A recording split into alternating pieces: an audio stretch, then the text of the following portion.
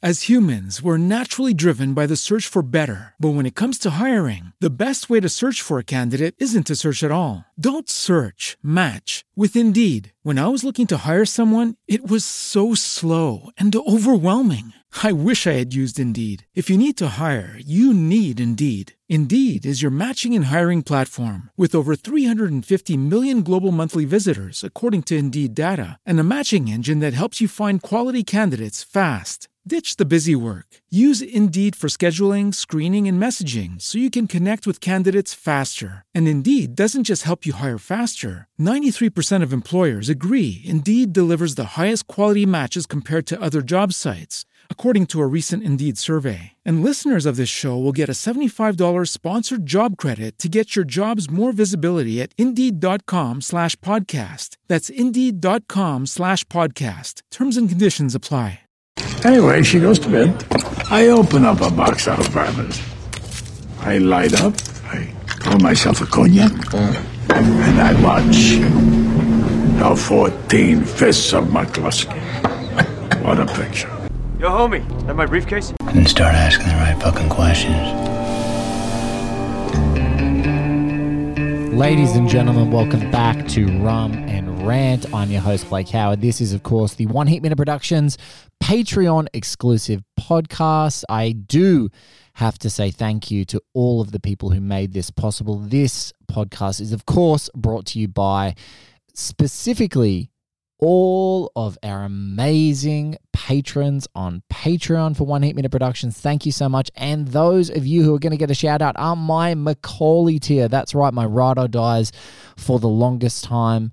My little number 2, Amanda Regent, James Adamo, David Fousel, obviously Stu Coote, Sean Burns, Garth Franklin. You've heard those guys on the show. Bilger Abiri, Ben Hobden, Nate Small. You've heard Niall Schwartz on the show, Craig Matheson, John Pleat Glynn, Ethan Warren, George Wishart, Jordan Harper, Kane Sherman, Andrew Parker, Mitchell Beaupre, Justin Shaw, Andreas Peterson, Pat, J.A., Ignacio Filios, Kate, Gabrielle, the Total Reboot Boys, thank you so much, Noah, Jatel, Peter Wells, Ben, David Grabinski, Shane, Andrew Lang, Devindra Hardawar, Gilbert Martinez, Daniel Ombre, Anthony J. Glover, Christopher Fitzpatrick, Christopher Kevranian, Jordan Trang, and Slow on the Draw. Thank you to my entire Macaulay tier, but really thank you to everyone. That was long, but I think it was needed. Now, thank you so much. Now that you're patrons, if you're listening to this, you must go and seek out the post where I put the Discord. I try and get our Discord up. Our Discord is simply the best thing that is going around. It is like one of our live show chats that just doesn't stop across a bunch of threads. Would love to see you guys in there and chat to you. I hope you guys are having an awesome week. This, of course, is our one episode every week on a Friday. It's coming a little bit later Australian time because I was trying to compile and excavate some great conversations from One Heat Minute Productions past that have never been heard before. I gave you a little snippet of a great chat with a great Donal Logue, who's, of course, an author, who's a screenwriter, who's a character actor of much note. I mean, obviously, he's dear to our hearts here on One Heat Minute Productions because of his role in Zodiac, but, of course, Blade, Thin Red Line, Patriot, the list goes on. Reindeer Games. We have some cool stories here today. He talks about Leonardo DiCaprio, his career coming up with him.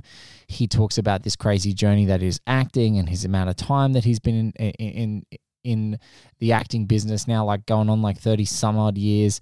But there was a really special section of our conversation that I haven't really released yet, which is us talking about him knowing Heath Ledger and his experience watching, as he called him, like a star on the rise or a supernova on the rise, basically. So I really want you guys to hear it. It's a terrific chat. Donal is just an amazing storyteller. I literally went to have an interview with him for, I don't know, an hour, maybe max. I thought 20 minutes. I was on there for like 3 hours. So there's lots of stuff that probably still is there that we could talk about and might pop up in future Rum and Rants. But this one is a kind of special one. It concludes with talk on Heath and the Patriot and talks about his career, Leo, and we just shoot the shit. It's a great chat. So I hope you enjoy it. I hope you guys are enjoying everything we're doing. For you guys who are listening now, this week, Manola Dargis is coming on Miami Nice. And then we have our incredible One Thief Minute James Caan tribute, which is going to be one episode, but I just simply do not think that it's going to fit. It may even be 2 episodes, and they'll be bangers and they'll be massive. We have an incredible guest list. You'll see that up. I've basically concluded all of those, and maybe 1 or 2 special people popping through, but please check that out, share it. And of course, if you haven't already, and I wouldn't expect that you guys would necessarily have always done this, but like share, rate, review, tell people that the Patreon's worth your cash, even if you're on the Macaulay tier or you're on the Cowboy tier, like whatever you guys want, jump into it. We've also got our Heat 2 book club miniseries coming out. Probably going to wait about a month, wait till everyone's had time to consume it, and then deep dive on it. We've got guests coming up on there. Meg Gardner will be on the show, all these sorts of things. But now let's go to a chat with, again, the absolutely terrific storyteller that is Donald Logue. Hope you guys enjoy, and we'll catch you on another Roman Rant very soon. But Sunday's episode of Miami Nice, and then next Wednesday, a One Thief Minute Part 1. And of course, Alexi and I'll be back for more physical media with the Blues Brothers coming up, and really big Collateral Miami Nice coming soon. Hope you guys check it out. All right. Here's Donald Logue.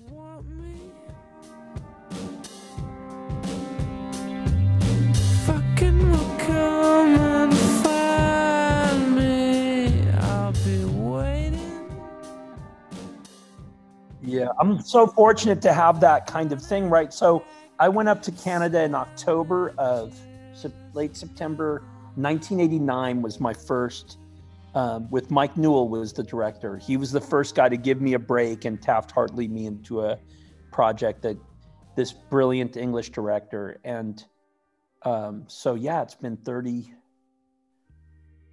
this is the 32nd year anniversary or something. I'm going back to Canada. I'm leaving here in a couple of days to drive back to Toronto. There's going to be a big winter storm, which is a bummer. So I'm worried about, I don't want to fly during COVID, and I like to drive to all my jobs because I record all the dialogue and then I listen to it. I spend a couple of days. You do a Rick Dalton. You do a live Rick Dalton drive from Once Upon a Time in Hollywood. When I saw Once Upon a Time in Hollywood, which we can talk about, like for some reason, I can't leave that movie alone. My friend Greg Dooley and I said, it's like, if it's on, I will watch it from any part of it. Yes. And I will watch it. I don't know why I watch it all the time over and over again. And I've had my own, and this is when you talk about like why we'll never badmouth, why badmouth a movie, why badmouth anything. And I have this weird thing with Quentin Tarantino where I'm like, is it just taking 70s stuff and adding this kind of adult flavor to it? Or no, it's something different. He's a genius. Like I can't deny it. He makes these movies that are thrilling to watch.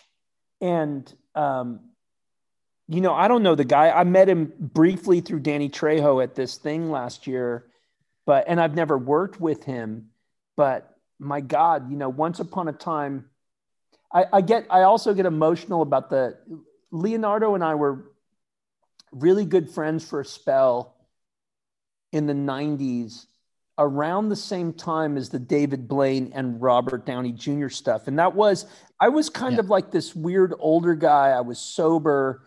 So I had this, and it was so bizarre because I had started working and I was a little bit older, but then there were these up and comers like Leo DiCaprio and at the time, Steven Dorff, of course, too. And,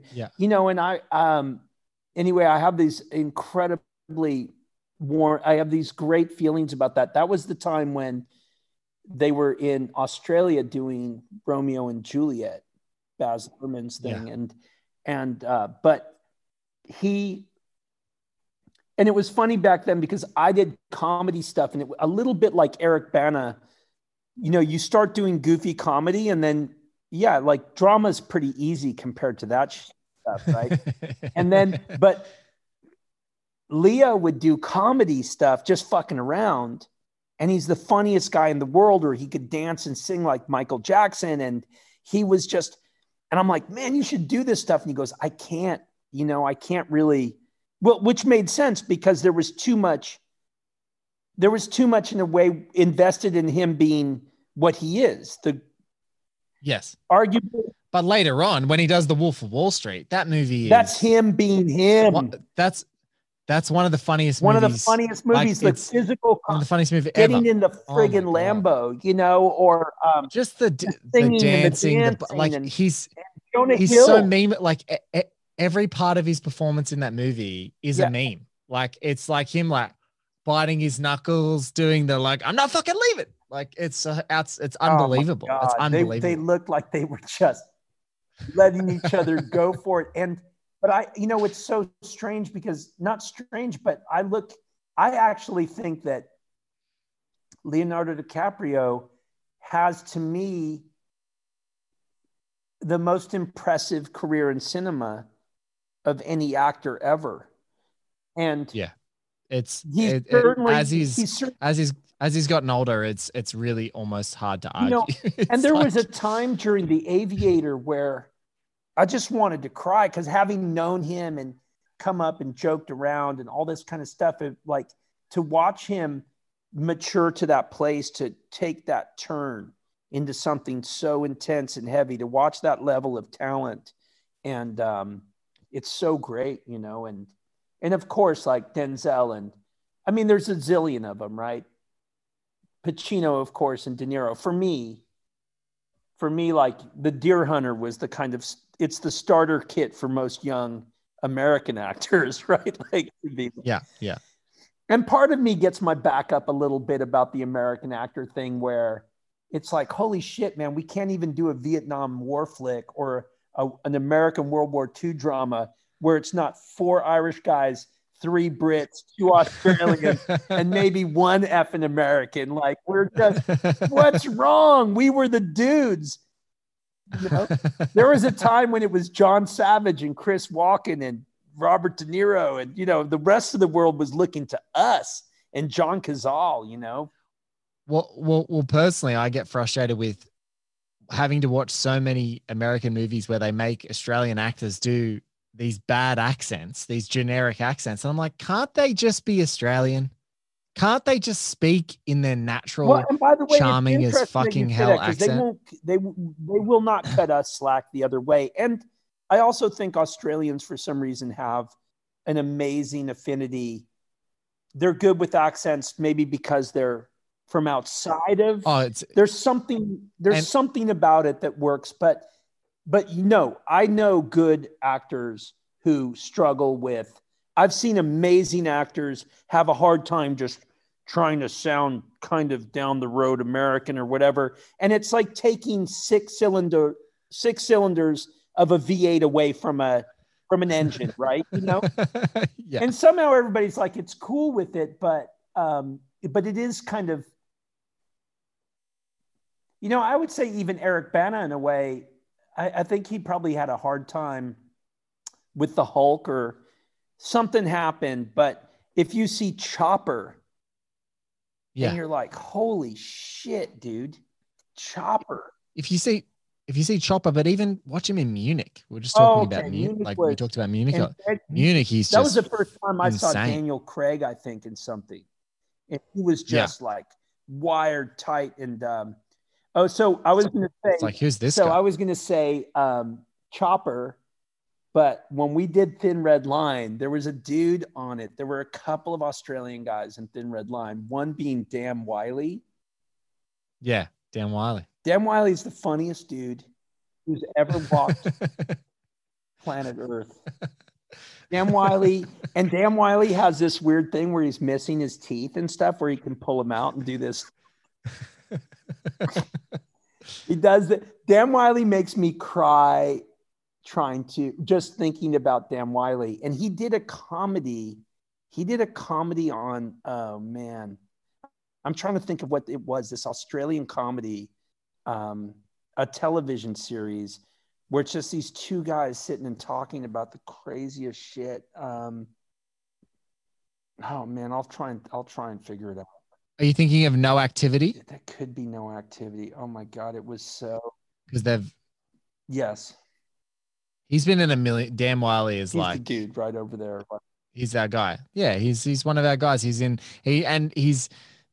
terrific because he's the kind of guy that when he turns up, you're never annoyed that he's turned up. You're like, this is good. Yeah, absolutely. He's in. Dude, You're like, this is good. I love Dan Wiley so much. It's been so many years since I've seen him. But that's another thing is when you bond on a thing like that, when you have that experience together, if I saw Dan right now, and I mean, the only reason to do what we do for a living is really this insane way that we get to hang and meet people in this crazy way and bond so quickly. I do know, I did a couple of movies with Mel Gibson and we became buddies, and we were like partners on this crazy Wim Wenders movie, and then we immediately thereafter did The Patriot. Together.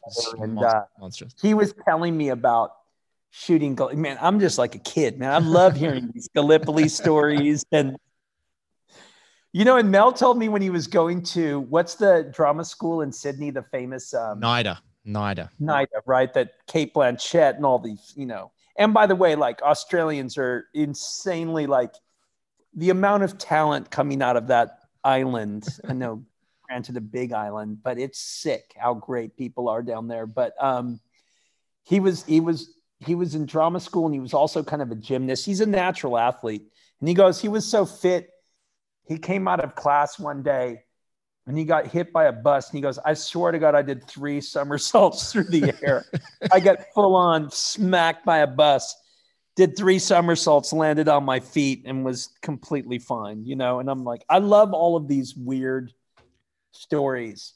He got so sick the day they were racing to the pyramids in Gallipoli. He was so sick. That was another 103 Mark Ruffalo story. Yes. Or I should put it in terms of centigrade for Australia. You know what I'm saying? But I love Australia. I had a neighbor in Los Angeles who remains one of my great love friends of all time. This guy, Don Miller Robinson. He lives in Bronte Beach. He's from Canberra, or his mom lives in Canberra. And Dom was in that band Dragon. Do you remember this band Dragon? Yes. So Dom was a guitar player in Dragon for a while. He's an amazing guitar player. And he was buddies with every guitar player from Australia. And of course, all the guitar players visiting. And Don is he's like my North Star. And so through him, I just met so many incredible Australians. And in Los Angeles, there's this clique of Australians. Australians like to clump together. And they all sleep on each other's couches when they don't have anywhere to stay. That's what happens. It's like this. It's like the couch hotel thing. You always hear about it. And there's a little bit of that tall poppy. I do think Australia and Ireland and places, I mean, it happens everywhere, right? Yeah. Like Irish people hate Irish Americans and they're dicks to fellow Irish people who do well, or Australians are super proud of Australians who do well, but they're also assholes. There's that constant demand, or are you still a real person kind of bullshit, Yes. Which I think really effed up Heath Ledger. And I will say this was one of the craziest, most prescient things. We were doing The Patriot. So this was it was say January 2000. And we had been on that movie for about 8 months. And it was freezing. We were in these beautiful swamps outside of Charleston, South Carolina. And I remember just over the course of The Patriot, just on the strength of the dailies going back to Los Angeles, Heath Ledger was becoming kind of, you could see that this exploding star was born just on the movie wasn't out, but the talk was in, and Heath had all of his buddies from, Perth living out in South Carolina with him. And you could get that. And there was a lot of paparazzi, and I think kind of English and Australian press, which is of the, what am I trying to say? Tabloidy variety. Tabloid shit. Right? Yeah. And it was kind of freaking, it was freaking him out. And we're sitting there I'm just a fly on the wall. I'm there. It's myself, it's Mel Gibson and Heath Ledger. and we're sitting on these logs facing a fire, just ready to do a scene. And Heath is very emotional about this. And Mel says, you know, if you don't get right with this shit, it will kill you. If you don't get right with this, because of course, after Mad Max. Well, after Road Warrior, he was the biggest. After Road Warrior, he was the biggest thing in the world, you know,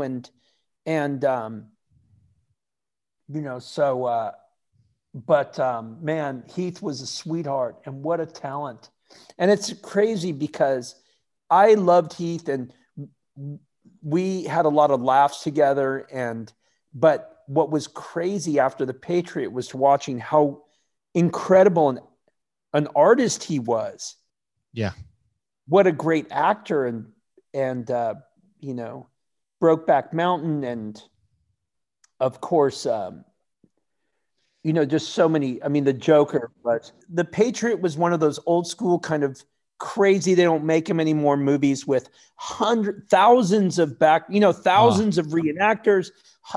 There might be 200 of us on horseback jamming across fields, and Heath was an amazing horse rider. He was just incredible horseman. And, and then at lunch Heath and I would go for runs on this farm, which was hilarious. And one day he says, like, I want to show you something. And it was, and I don't know, of course, you know what South Park is, right? Yeah.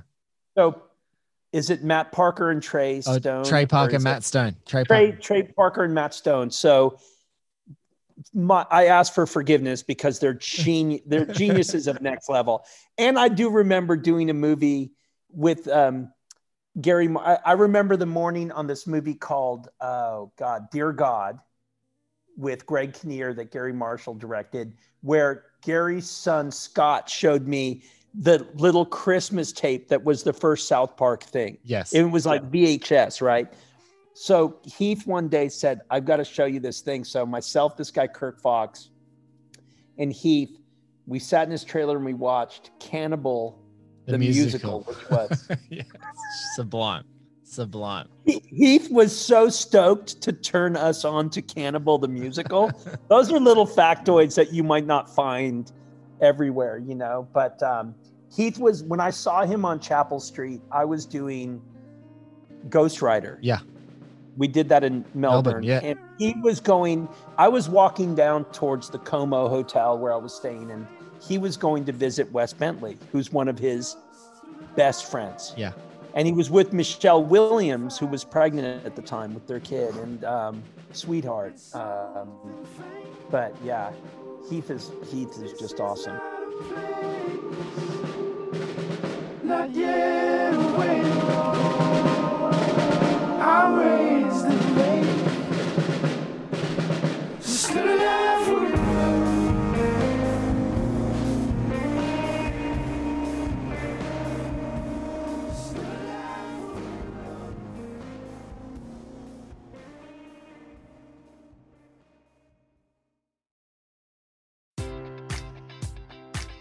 Enjoy all your favorite sports like never before at BetMGM. Sign up using code OldLine and receive up to $1,500 back in bonus bets if you don't win your first bet. When you register with BetMGM, you'll get instant access to a variety of parlay selection features, live betting options, and the best daily promotions in the business. And with BetMGM at your fingertips, every play and every game matters more than ever. Remember to use code OldLine and receive up to $1,500 back in bonus bets if you don't win your first bet. BetMGM and GameSense remind you to play responsibly. See BetMGM.com for terms. 21 plus only. Maryland only. New customer offer. Subject to eligibility requirements. Rewards are non-withdrawable bonus bets that expire in 7 days. Please play responsibly. For help, visit mdgamblinghelp.org or call 1-800-GAMBLER in partnership with MGM National Harbor. Promotional offer not available in Washington, D.C. As humans, we're naturally driven by the search for better. But when it comes to hiring, the best way to search for a candidate isn't to search at all. Don't search, match with Indeed. When I was looking to hire someone, it was so slow and overwhelming. I wish I had used Indeed. If you need to hire, you need Indeed. Indeed is your matching and hiring platform with over 350 million global monthly visitors, according to Indeed data, and a matching engine that helps you find quality candidates fast. Ditch the busy work. Use Indeed for scheduling, screening, and messaging so you can connect with candidates faster. And Indeed doesn't just help you hire faster. 93% of employers agree Indeed delivers the highest quality matches compared to other job sites, according to a recent Indeed survey. And listeners of this show will get a $75 sponsored job credit to get your jobs more visibility at Indeed.com/podcast. That's Indeed.com/podcast. Terms and conditions apply.